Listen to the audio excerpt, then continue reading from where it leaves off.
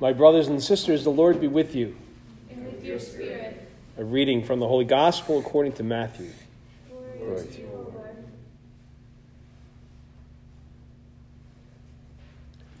Jesus said to his disciples, "Take care not to perform righteous deeds in order that people may see them. Otherwise, you will have no recompense from your heavenly Father. When you give alms, do not blow a trumpet before you as the hypocrites do in the synagogues and in the streets to win the praise of others. Amen, I say to you, they have received their reward. But when you give alms, do not let your left hand know what your right is doing, so that your almsgiving may be in secret, and your Father who sees in secret will repay you. When you pray, do not be like the hypocrites who love to stand and pray in the synagogues and on street corners so that others may see them. Amen, I say to you, they have received their reward. But when you pray, go to your inner room, close the door, and pray to your Father in secret. And your Father who sees in secret will repay you. When you fast, do not look gloomy like the hypocrites. They neglect their appearance so they may appear to others to be fasting. Amen, I say to you, they have received their reward. But when you fast, anoint your head and wash your face, so that you may not appear to be fasting except to your Father who is hidden. And your Father who sees what is hidden will repay you." The Gospel of the Lord. Praise to you, Lord Jesus Christ.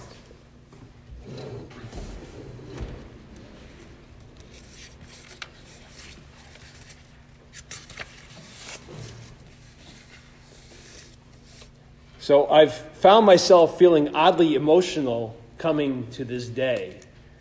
I'm not going to have an emotional breakdown, at least I hope not. And I get how weird this might sound, because of all days and events and traditions and things that have been postponed or canceled or altered or just royally screwed up because of a viral pandemic, to get emotional about Ash Wednesday sounds very weird for sure.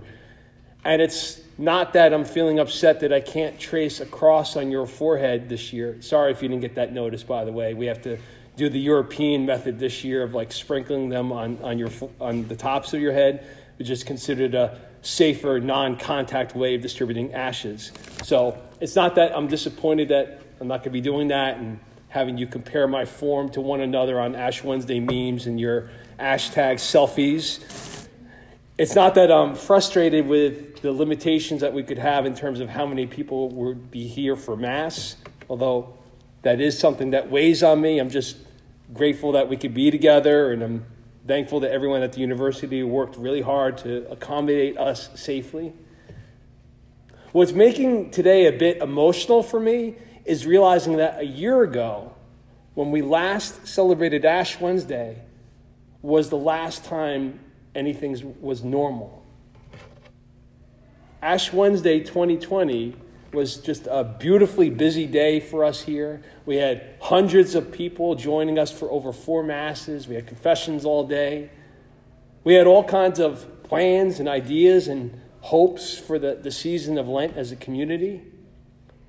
We had heard some stuff about this virus, but it didn't seem like anything we needed to worry about. Maybe we were being deliberately naive or maybe overly optimistic. But when I look back and I see pictures from that day and just look at all my notes and flyers and emails from last Ash Wednesday, there was no inkling of what was to come. Spring break getting extended. Okay, that wasn't the worst thing in the world, having an extra week off. I'm like, I can handle that. Then being told everyone was going to be sent home for the rest of the semester. Oh, that's kind of weird. To then the great feast of Easter, which is so important. That's basically why we're gathered today, is that we're beginning a 40-day preparation for Easter.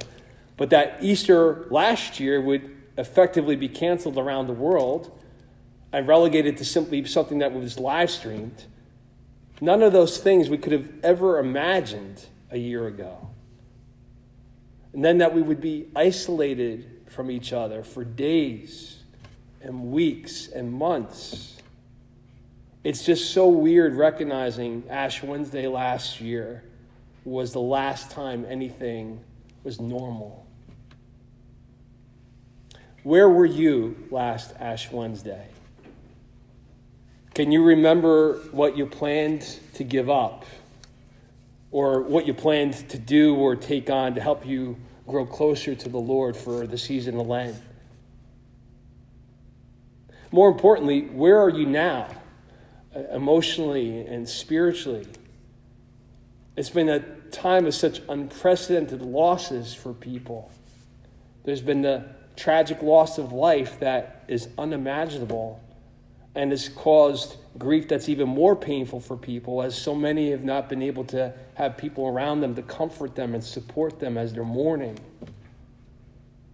There's been the loss of milestones, which on top of not being able to experience all those things, then people feel somewhat guilty for even feeling that compared to those other losses, which is not helpful either. No one's saying not being able to celebrate your graduation is the same thing as losing a loved one to COVID. But we shouldn't be comparing those things in the first place. Both are things that cause pain and sadness. Both are things that deserve to be mourned in their own respective ways. And then there's all the just losses of freedom and security and just normalcy that seem to take all of us by surprise and left us feeling isolated and tense and anxious and lonely and maybe even afraid. If you're experiencing any or all of those things, first off, you're not alone. I can guarantee you that. You're in good company. Every one of us has experienced some or all of those things. And secondly, thank God you're here. Thank God we're all here. It's good for us to be together, to safely find ways to get together and break out of this isolation we've experienced. And it's helpful to remember where we were, not just to mourn what's been lost, but hopefully with a better appreciation of what really matters. I know for me personally, some of the things I was stressing about over a year ago seem incredibly foolish, and I'm sorry I wasted any time or energy on that. And pausing for a moment in humility and reflection to get a sense of where we are right now, hopefully will bring an awareness and gratitude for the things that are important in our lives, the things that we love, a better sense of what deserves our love. While these thoughts can be challenging, they're actually quite perfect for Ash Wednesday in the season of Lent. That's something that really should be front and center for us every day every year on this day in particular. Especially to boldly ask, where does God come in my life? Does God come first or not? The fragility of life that we've seen and the ashes that we receive are all reminders of the reverence and awe that we should have for the gift of life, recognizing that without the breath of God, all we would be is a bunch of ashes. And after that, second to God, what should be of most importance is our souls, our own personal soul and everyone else's. After a year of what we could or could not do, or where we could or could not go was severely mandated, it's good to remember that there is no mandate on our free will, on what I choose in terms of my closest to God or not. And so as I just think about this past year, how did I react? Did I even choose to pray when I was frustrated? To live stream Mass when I couldn't go? To find any space or place for prayer in the midst of life being upended or not? Did I resist the temptation to give into some sin as I was feeling a lot of complicated things, or did I just give into that as well? Those are ways that we kind of evaluate what kind of priority in my life is my soul. And did I find ways to help my family, my friends, my neighbors, even being socially distanced or isolated? Or did I just use this as an excuse to go further in terms of myself and being self-centered? More than likely, we've had some successes and some setbacks. And that's why these scriptures are meant to be good news for us. St. Paul tells us, be reconciled to God. Now is an acceptable time. Now is the day of salvation. The past is the past. This whole year, thank God, is past. The Lord wants to meet us here and now. And Jesus gives us 3 easy ways that we can make that a reality, whether you're socially distanced and isolated or not. And that's to fast, to pray, and to give alms.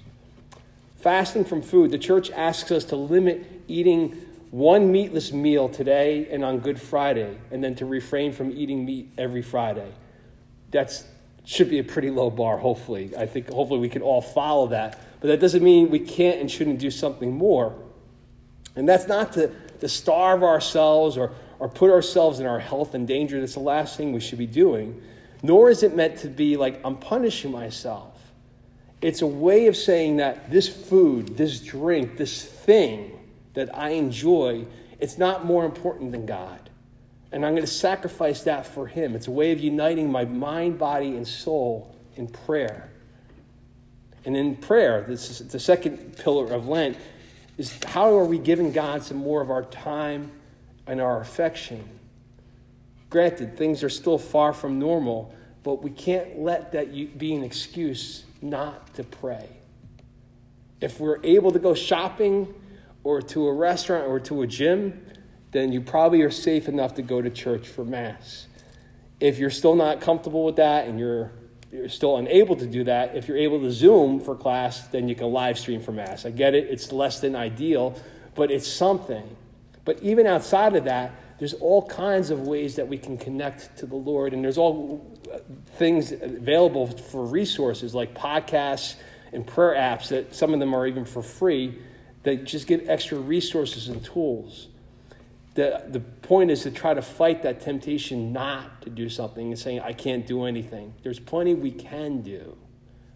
And finally, that last pillar of almsgiving.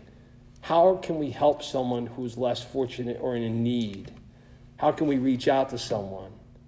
The number of people who are suffering and are hurting has grown, unfortunately, a huge number over this past year. Some need financial support, and that's usually the traditional way that we think of almsgiving. But particularly for most of you as college students who have no money to begin with, there's a lot of things that you can do in terms of helping people that are around you, or people in your neighborhood, or family, or extended family that maybe you haven't even been in contact with in a while, that just reaching out to them could be a meaningful thing that you could do during this Lent. Where we were a year ago and where we are today are only important in our decision on what we're going to do with those realities. Where do we want to go? The fact that we're here tonight is a great first step. It's acknowledging our desire to be cleansed of all that's ashen and dusty, to put to death all that displaces God from being the center of my life, and all that disfigures and distorts my soul and makes me inattentive to the souls of everyone else. To lay all those things at the cross of Jesus and to experience the promise of his resurrection, both now and for all eternity.